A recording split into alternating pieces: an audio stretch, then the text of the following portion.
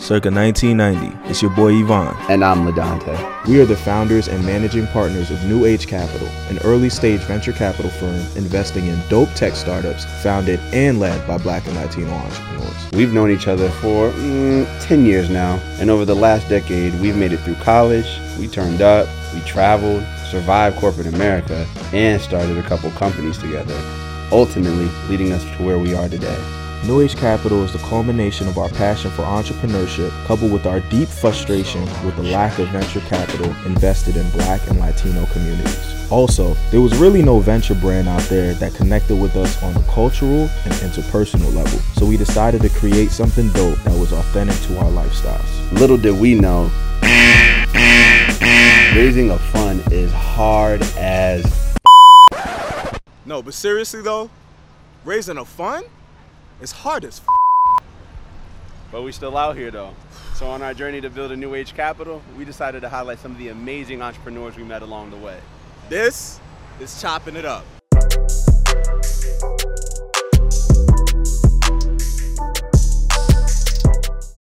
Today, we're talking to Julian Rodriguez.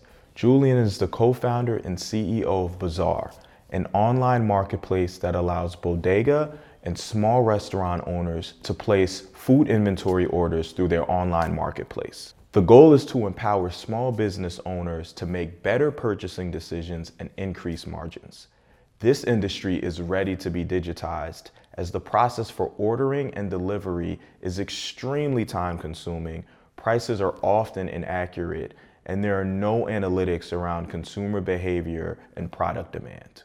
The grocery industry is undergoing a shift from analog to digital, as grocers are using everything from smart shelf labels to AI to improve the grocery experience. In 2017, CB Insights reported that over $1.5 billion of funding was poured into optimizing grocery operations through technology.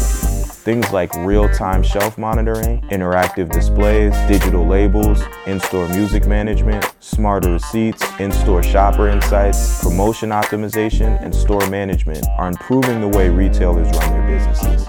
The acquisition of Whole Foods by Amazon has begun creating intense pressure on small business owners and local grocers who will need technology tools themselves to compete. Let's go talk to Julian to see how Bazaar is changing lives for small business owners in New York. All right, so we're here in the building with Julian today, founder, CEO of Access Bazaar. Thanks for joining us, man, on the inaugural season of Chopping It Up. We've known each other for a little bit now, and we've kind of been seeing how you've been building this company, it's in a really interesting space that has a lot tied to who you are and your roots and you growing up. So thanks for joining us today, and let's get into it. Yeah, guys, thank you for having me. I think this is great. So before we get into too much about, what you guys are doing, the type of company you're building, talk a little bit about, who is Julian Rodriguez? What to the world, who is Julian Rodriguez? Where are you from? Tell us the story. Yeah. So I'm actually a single child. I have no brothers and sisters on my mom and dad. My father passed away when I was young, so my mom, raised me by herself. We moved into the inner city when I was about 10, and so the inner city is here in the Bronx, right? And so that was different. It was very different, but at the same time, I came from the suburbs and sort of seeing people who didn't really look like me, and then come to the city, everyone looks like me, and so I was happier and felt more comfortable. And then I guess as a young person, growing up,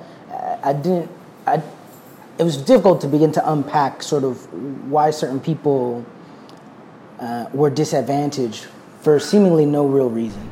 Right. And so I think being able to see sort of two sides of the same coin has really shaped the way that I act and the way that I think today as an adult.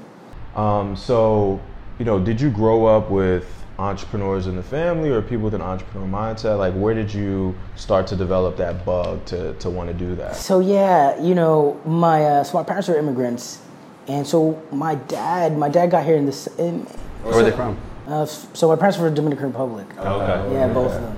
So, right, today, and this is kind of where the company comes out of, right? Like today is a lot of taxi drivers, a lot of bodega owners, right? And so my dad never owned a bodega, but he had sort of like a taxi cab company, which was really just him and his friends and their cars and beepers, right? Back in the day. So like you beep in and, you know, and my mom was the one on the phone, you know, logging like, oh, this person needs to be picked up at this place, he's going to this place, costs this much. And I think to me, it's just something normal because honestly, the difference is my parents had no choice, right? Nobody was giving them jobs, right? Yeah. So I just thought, okay, I guess, you know, you gotta make things happen. You have to do stuff. So I tried to sort of stay out their way, you know, go to school and everything, kind of not bother them too much. But I think the sense of, you know, hey, you can build something from nothing was always around me. Right, because even if it wasn't my dad directly, he knew people who were doing the same thing, right? Who did own a bodega, who you know, partners at a laundromat or something like that, and I could tell that they weren't rich because of it, right? Like nobody was, you know, balling out of control, but you know, they still had this thing that they felt like they had to maintain. Right, like that they were the only ones held accountable for. If they woke up and opened the store, that's when it opened. You know, and if not, you know. And they owned this thing, like it was their thing. Right. They had full control and ownership over it. Right. I think, you know, and I think that's, you know, I never really sort of glamorized the whole entrepreneur side of things, simply because from what I see. So I don't know any millionaire entrepreneurs, right? Like, well, now I do because I meet a lot of people. Right. But, you know, before this, I heard of people who call themselves entrepreneurs and CEO this, president that, and have this and this and that. And I'm like, yo, dude, we're in the same situation. We both have monthly Metro cards. Like, you know, so. I don't see you on G5. You know. So, you know, I think for me it was just really more like, hey, look, you know, I want to build something really, really big. I hear that certain people get these chances to build something big. So, you know, let's see if I could put together the right team, the right materials, the right concept, understand a big enough market, and, you know, see if someone wants to jump in here and, you know, help out. And I mean in the case of like investors, because I definitely knew from the beginning. This was going to be specifically what we do was going to be near to impossible without venture capital.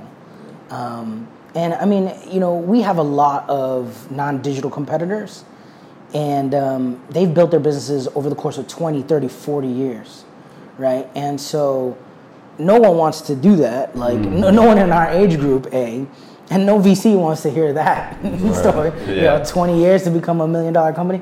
You know, so I think it was just collecting what has existed, that infrastructure, and saying, hey, look, this is how we could beeline to success, right? Like doing these specific things with your capital and building technology, we can hurry and accelerate this. So what is Access Bazaar? What are you guys building? What's the story behind it? You know, and kind of take us through the journey of ideation to first MVP all the way to, you know, kind of where you guys eventually changed it to Bazaar, right? Yeah, so that's kind of like our DBA. Okay. I mean, it just, you know, we had a group that helped us with sort of branding and the logo and the front end design, and they were just like, logos with 2 words don't kind of really work. You just make it one.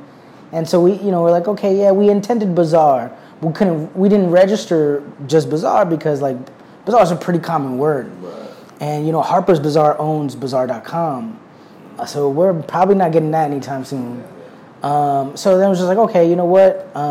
It was either like, Shop Bazaar, Get Bazaar. And they're like, Access. Well, it starts with an A, so we'll be on the top of any list because it's A. So we just went with Access.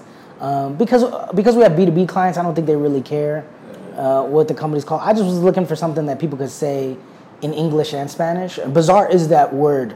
That could be said in English and Spanish. I don't know about Access. Access is a little funny. But, you know, we didn't really put too much thought into it. Tell us the journey. Well, you know, what you found, was it a problem that found you, or did you find a problem? I mean, clearly you grew up, you know, in an area where bodegas are. So tell us how everything, even started. So we saw how Uber and Lyft did an excellent job digitizing and monetizing the taxi space, right? Like, it literally changed people's lives. Like, Right. Dominicans Absolutely. drove taxis. Like, that's what everyone was doing. And it immediately meant now every Dominican dude had a smartphone. He knew how to use GPS.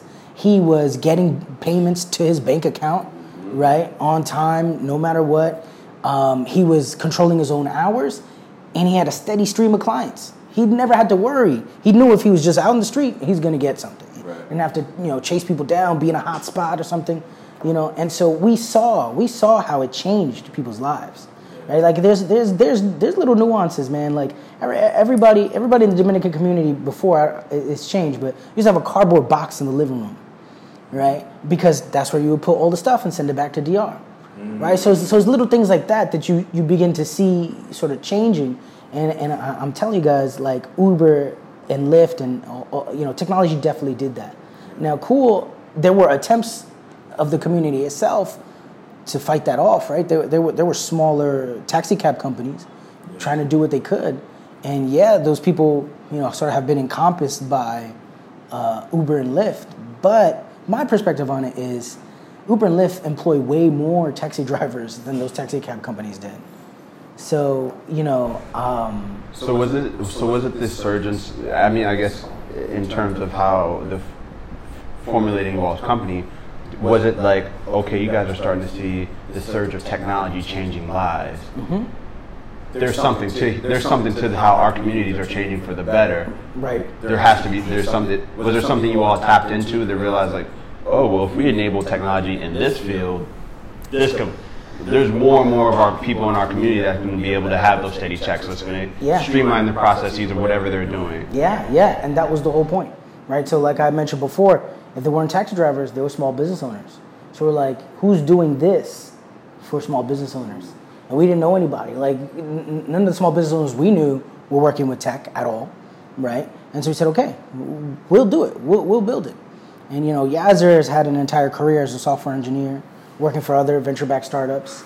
And he was in a transition, and we met. I was working at a startup at that time, and we had maybe a little too much access to conference rooms. And so I was like, yo, Yasser, come meet me here. Oh, man. And dude, it came literally out of the WeWork and Charging Bull down on Wall Street. And we were just in a conference room, and it was actually a hackathon on that day. And just being in that buzz, just, constantly throwing ideas around, we're just like, you know what, let's do it now. It's the best chance we have. I had already gotten very comfortable being poor, like, not really having a lot of money. And that definitely came in handy during that whole first year, from like, okay, idea to like getting funded.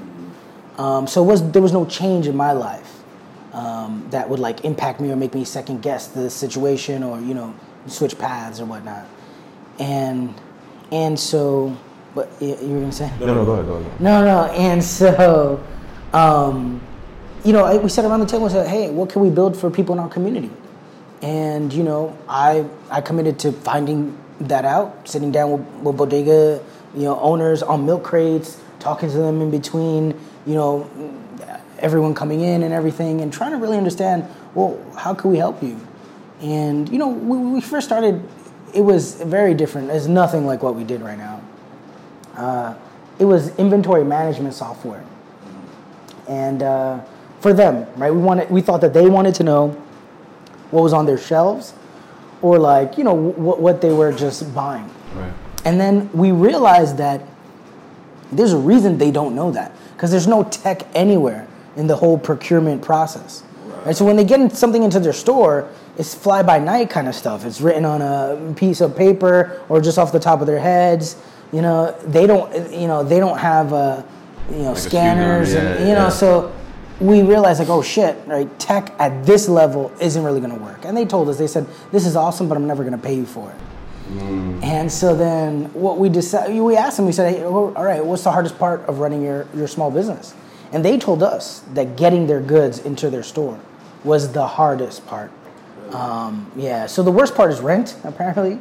but the hardest part is them getting their goods on a consistent basis. And so these are businesses that, you know, either like a bodega that buys things, put it on shelves so people can buy it, or restaurants, right? Pizzerias, cafes that put ingredients together to produce a product and sell it. Right. And so there has to be a constant flow.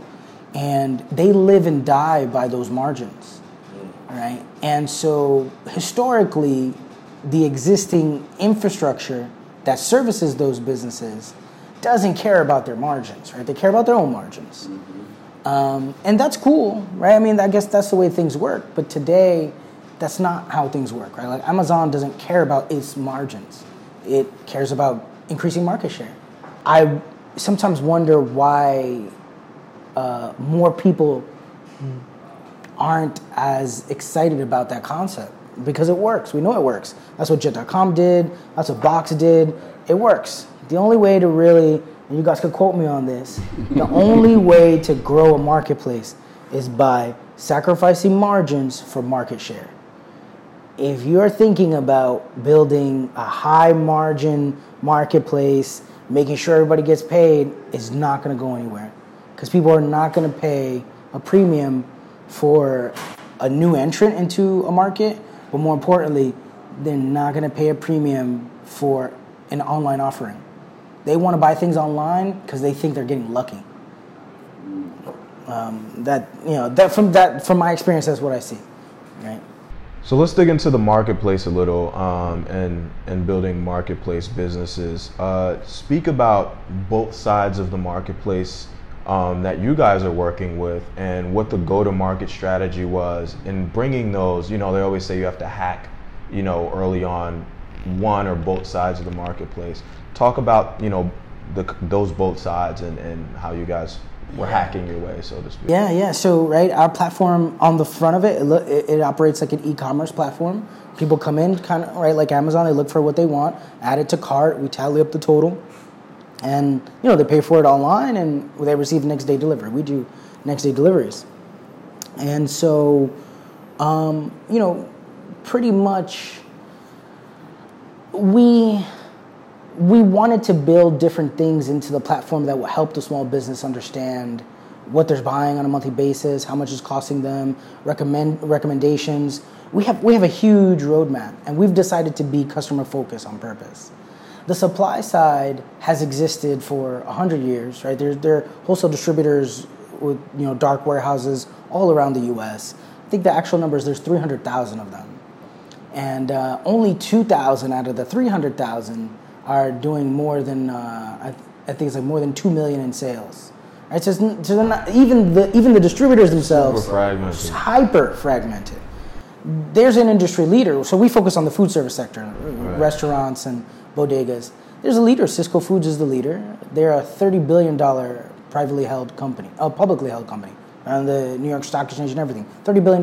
They have 9% market share. Wow. Right. Wow. So this is it's a huge market. And over the past couple of decades, everybody's been trying really, really hard. I mean, in particular, you know, I didn't. If I would have known better, I would not have picked this industry. Like, I think we all say that. Yeah, that's a fact. That's definitely because it's definitely a difficult industry. You know, and we're noticing that now.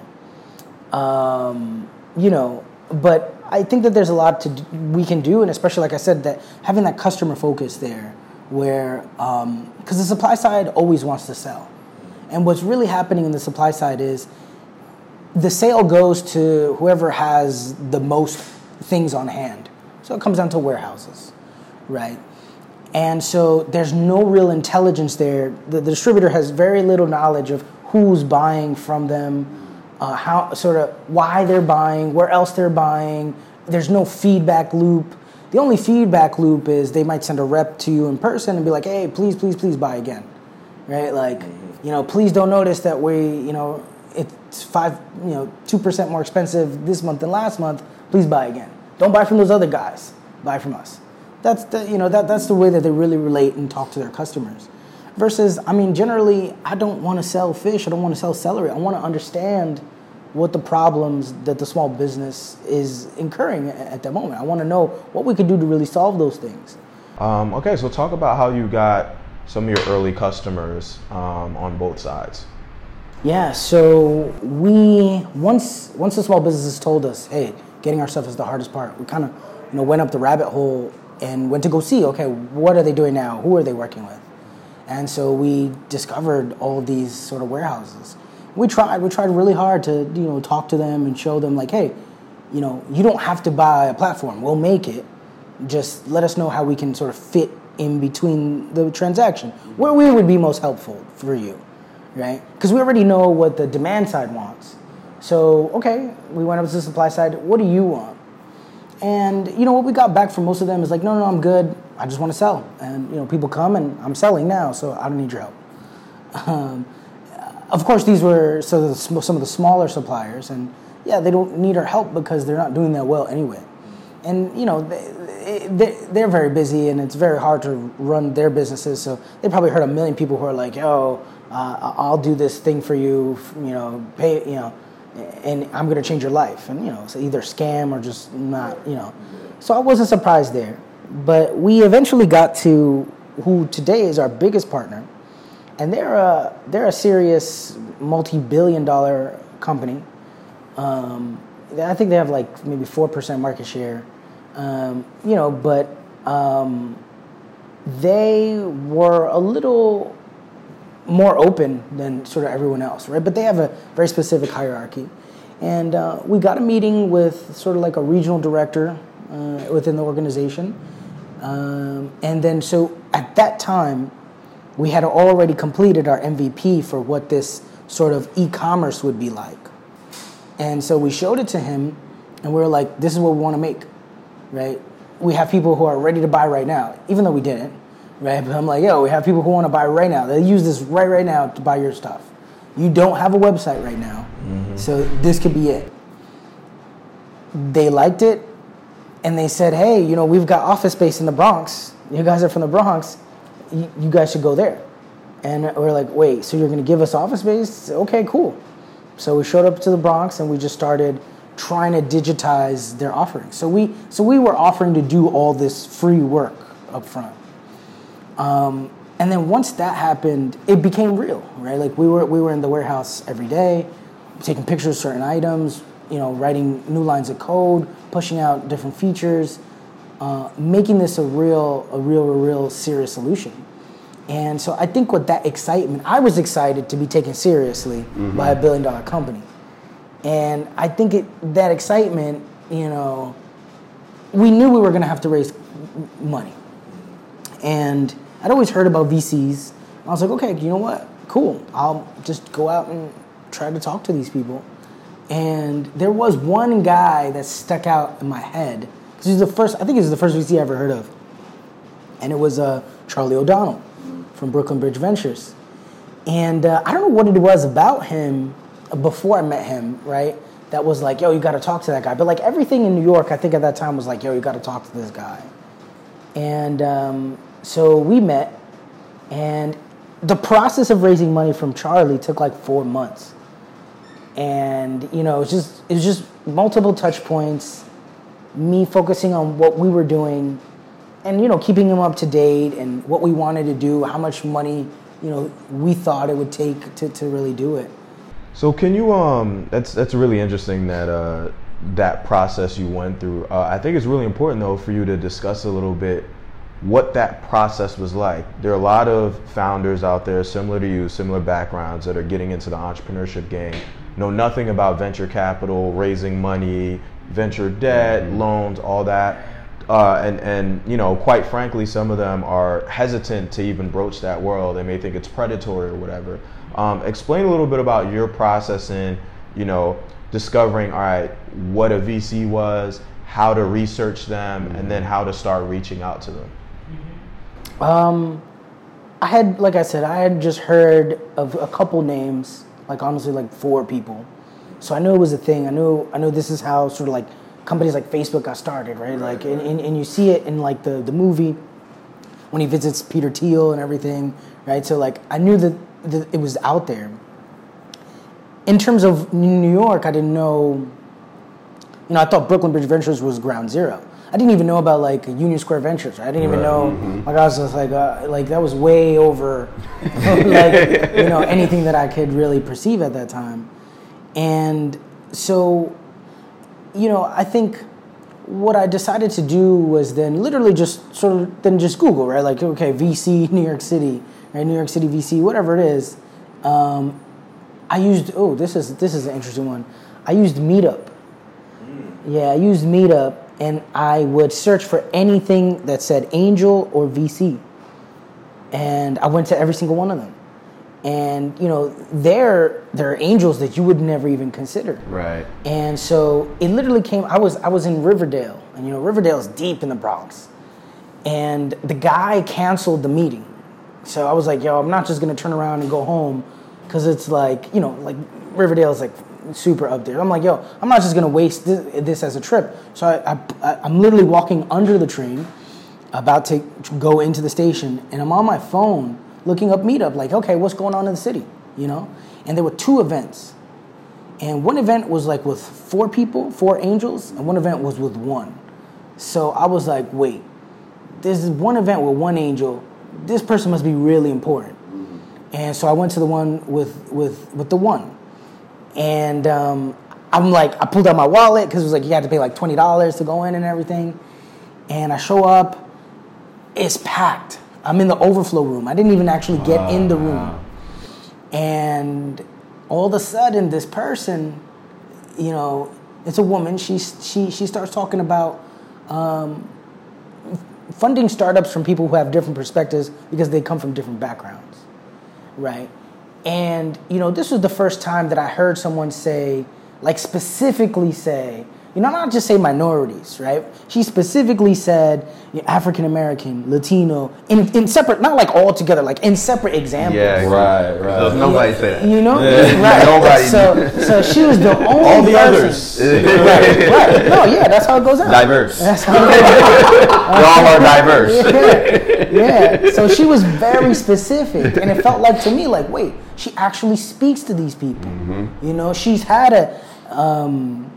I always mess this up, LBGTQ person in front of her, pitching an idea, talking about something that she didn't know about. And she could appreciate that. So I said, I gotta talk to this person. And it turns out that person was Joanne Wilson. Yep. So, from that moment, I didn't actually get to speak to her at the event. It's funny because she's a pro, so she knows.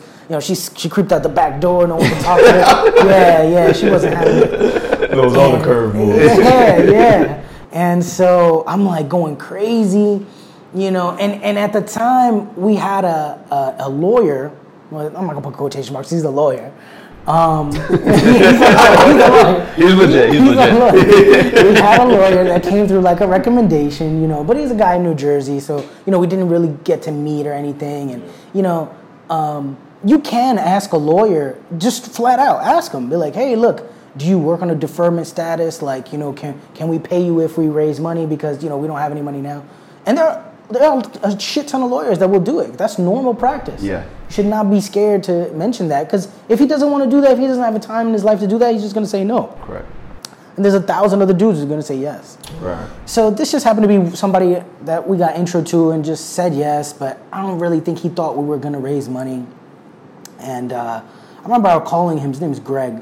I remember I was like, yo, Greg, like he's just asking me like, hey, how's the fundraising going? And I was like, yeah, man,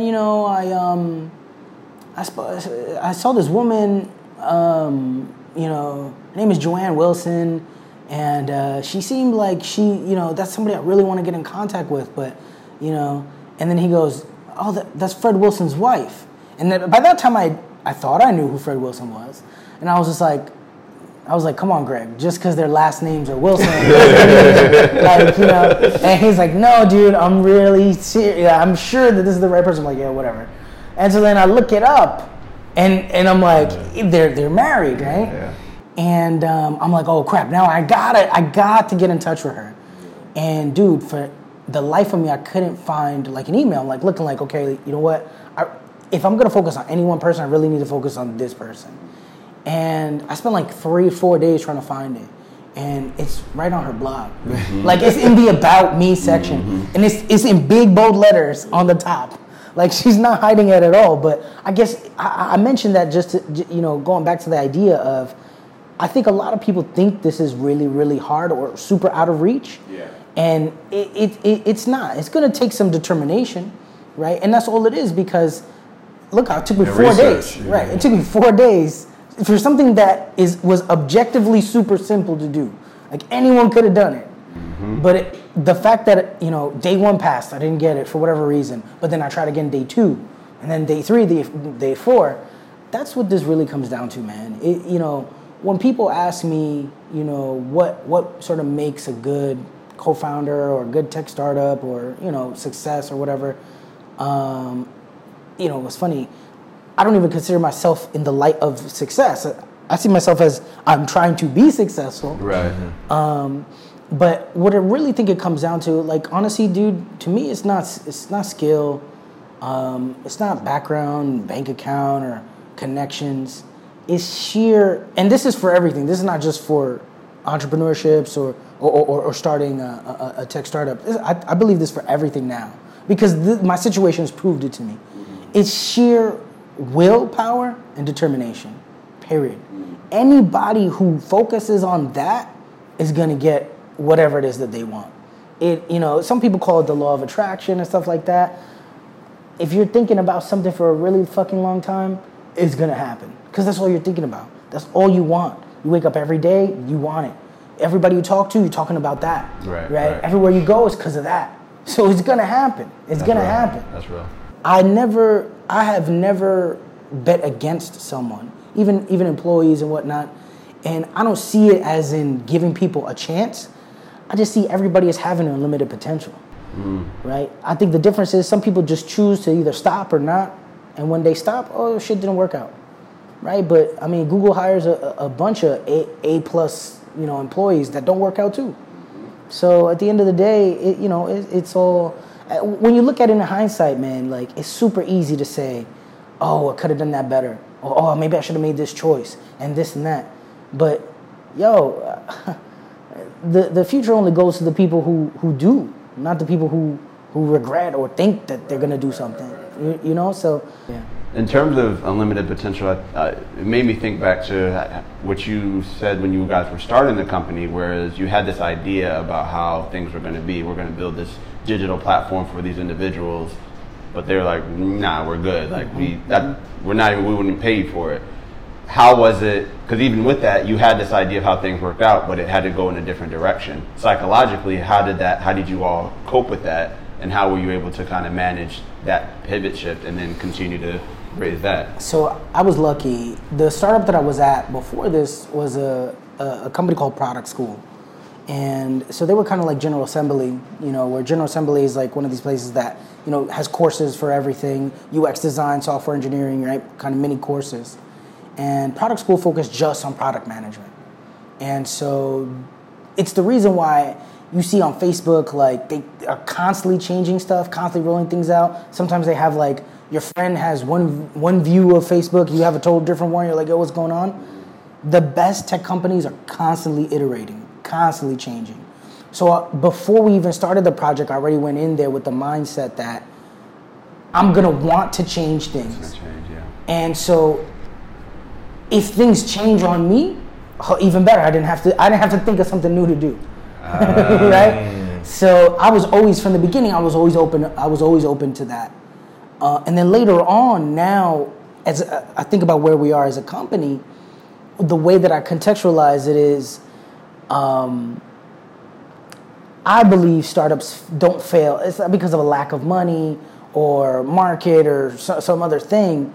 I think, startups fail because the founders eventually give up, right? Because you can, from my perspective, you can pivot into profitability. You could pivot your company into something that's going to make money. Right? But if you think that first thing that you're thinking about is what's going to be right, is what's going to work, you're going to fail immediately. Obviously, you're very proud of your Dominican culture, and you talk about it a lot and how it's influenced you. Can you talk about it in terms of you know, how you think about building team culture and your company culture as you build your company now. You know, what are some strong anecdotes or influences, you know, that you hold near and dear and you incorporate into how you're building your company? Yeah. So I think I took it more as in I'm inclined to believe that people of color are intelligent. I mean, I better, right? Because then I'll be saying that I'm stupid, right? You know, so when I see people of color, I'm not the one second guessing them.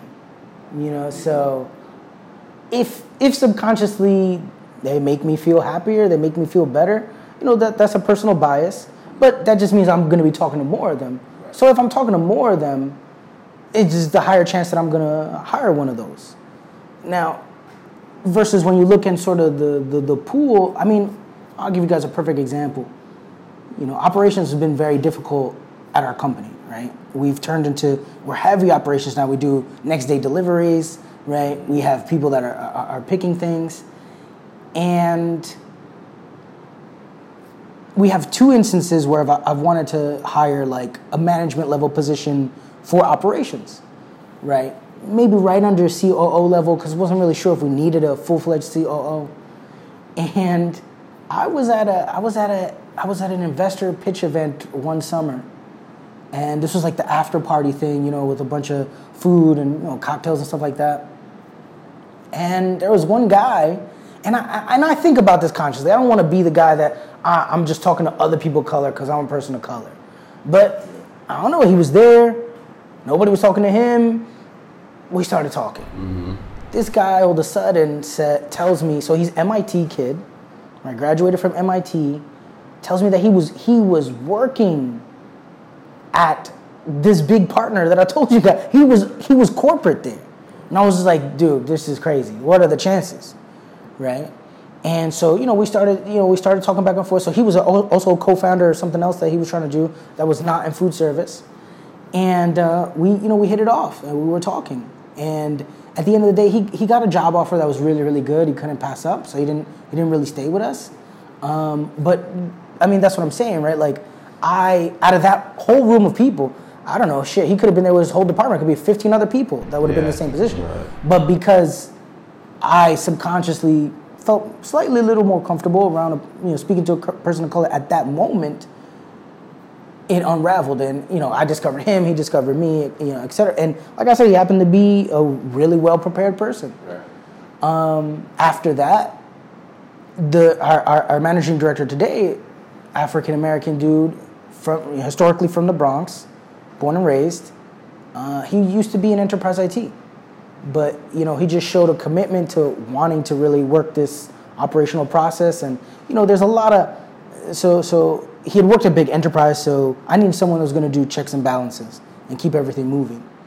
And so, you know, it worked out. But, like, who would have given Mike an operations job at a startup, with your background being in enterprise IT, right? So, like, you know, I knew him, you know, and so that's what I'm saying. I think it's just, I don't generally walk around thinking that minorities are lesser. And right. So it just becomes natural to engage. At the same time, I don't know if what's happening as well is, well, maybe a candidate, a Caucasian candidate, well-prepared, will think that me as a founder of a company, a founder of color, maybe that they shouldn't be working for me. I don't know. I don't know if that's the thing. So it's hard in general. You know, I think we've done a lot in our first year. Mm-hmm. So like our first year, we did $1.8 million in sales the first 12 months. A true benchmark, because if you're constantly comparing yourself to fucking Facebook, I'm gonna be like, damn, bro, we suck. Yo, we suck. Yeah. You know, and there's never, that's not a good place to be in. Right. You know, I do think maybe, especially if you're younger, and most likely if you're part of a minority group, confidence might be an issue. I don't think that for me particularly, confidence was a thing, which is why I think I got that far, because I've always said, for me, I'm I'm confident, borderline delusional, Yep. and you have to be at this stage. Welcome to the club. You know? Yeah, you gotta be, man. You gotta be, because no one else is gonna believe. No one else is gonna really see what you see, and you're gonna need that extra bit that falls into the delusional part to get you over the hard days. Absolutely. Right? Because your confidence is sure great on the easy day, but on the hard day, it's gonna come down a notch, and you need that little bit of delusion to get you over. And so, me and my co-founder specifically have sort of different ways of thinking about things. And, he's a very modest guy. And, sometimes he wonder like, oh man, Julian, you got to be careful, you might be full of hubris and everything. And I'm like, dude, like, we're the only ones pushing for ourselves. Like, we have to think this way, And so I've tried to be very unapologetic about it. Because I know for a fact, and I would tell them all the time, I was like, man, if this shit didn't work, it wouldn't have worked for us, right? It worked out, so it's something we're doing right, And so, again, I don't know. I've had investors tell me, in California, I've had investors sit me down in a private room and say, you're going to have to prove more than everyone else, right? Like seriously, not like pandering or coming to another point. Like his point was to tell me that, And so it's a thing. I know it's a thing. I know it's out there. And again, how do you get past that? If not just having an incredible amount of confidence and just saying, you know what? That's a wall. It's a pretty good wall, but I'm gonna still go through it. I mean, I think we can end it there, man. Dropped a lot of jewels in there, man. No, this is great. This is really great. Appreciate you sharing your stories, man. Gang, gang. Damn, man. Small restaurant owners, prices are often inaccurate, and there are no Okay, cool. Yeah, I got 2 more questions. I got a million war stories. Because like I said, man, honestly, dude, all of this is really practical. But you just gotta keep at it. Thanks for kicking it with us this episode. To learn more about New Age Capital, check us out at newage.vc. Also, make sure you subscribe to our YouTube channel for more dope content. Bless up.